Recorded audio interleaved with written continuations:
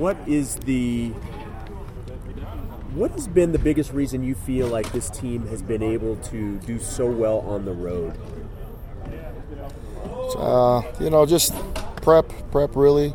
I think that the kids have done a really good job just prepping all week, and I don't know if on the road or at home is really the thing. So I think they've been prepping both for our home and away games.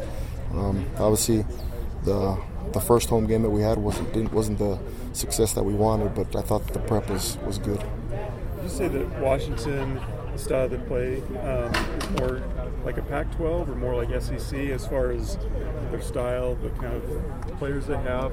How would you compare that? I mean, they're good. They have good players. I don't know if comparing them to a specific conference is really does anybody justice. They play good ball. They're really in sync on offense, and they do a good job. And you can tell that they're all well coached. There's no doubt that they have a lot of good players too. What stands out to you about their skill positions on offense? Fast. They're fast. Really good ball skills. Their running backs are really good players. They're patient. Obviously, the quarterback is a guy that's got a lot of accolades, and I think the fact that they have really good players is one thing, but they're really, it's probably one of the more in sync offenses that we've seen, really, that we'll see all year, I think. And it just goes to the credit of their coaches. They're well coached, and they know who they are and what they're trying to do and what they're trying to get done, and their players are really intelligent.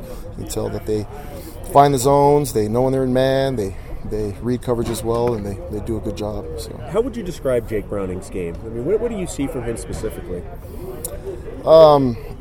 He anticipates really well, and he's really intelligent. I mean, he sees things and knows how to throw guys open, and just does a really good job. Does really accurate. Just another good quarterback that we're facing. I know that there's been a lot of talk about guys that were maybe either banged up or whatnot having to come back in and earn the playing time. Are things trending where guys that have been out may be able to see them this weekend? I think it's still early to tell, at least for us. Today was the first physical day that we've had, and so we'll have to go and see the film and judge off of that and see where we're at. But those guys are coming back and practicing, and so we'll see how it goes. How would you assess how your cornerbacks, kind of some young guys and some veterans, have kind of played and melded together? I think they're on the right track with their growth. There's obviously always room for growth, but they're on the right track as far as what we're looking for. Was it safe to say this is probably their biggest test coming up this Saturday against really good core receivers? I think every week's a really big test. The last week I thought they, watching film, and McNeese's skill players were phenomenal, and we talked about putting those guys in Cal uniforms, and you would have said that's exactly what Pac-12 receivers look like. And so I think every week's a test. This quarterback as well as the receiver combination is really, really good. They do a good job. So. He's a 4-year starter at quarterback. Speaking of Jake Browning, what do you expect from him in particular? What do I expect from him? Same thing that we've been seeing on film. Really, is he's a good player. Good timing, good execution. Just runs their offense really, really well. Another high-powered running back you're facing this week. Yeah. It's kind of a theme you guys had early this season, right? Yeah, really good back. I like the back. I think he's a phenomenal back. He's not as big and powerful as Wisconsin's guy, but he's really patient, hits the holes, does a really good job finding soft spots in your defense and exploiting it. And he'll be a challenge for sure. We've got to corral him and tackle him and wrap him up and not let him bounce. And he could end up cutting one back all the way back to the other side of the field and gain a lot of yards on you. So we got to keep him in front of us. What do you see from their offensive line? They're big. They're all tall. They're all really big, and they do a good job.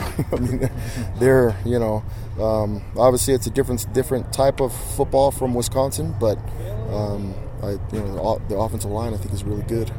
How do you feel like your D-line matches up with them?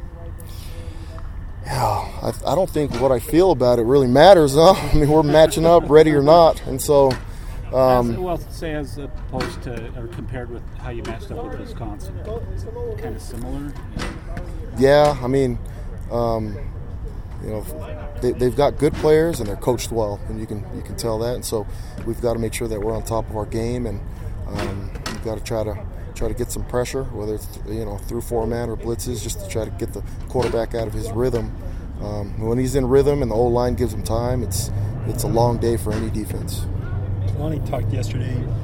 He likes the pass rushes, the development, but he wants more sacks. He wants kind of the finished product. Is that kind of your assessment as well? Everyone's assessment. I think the fans' assessments too. Everybody wants more sacks.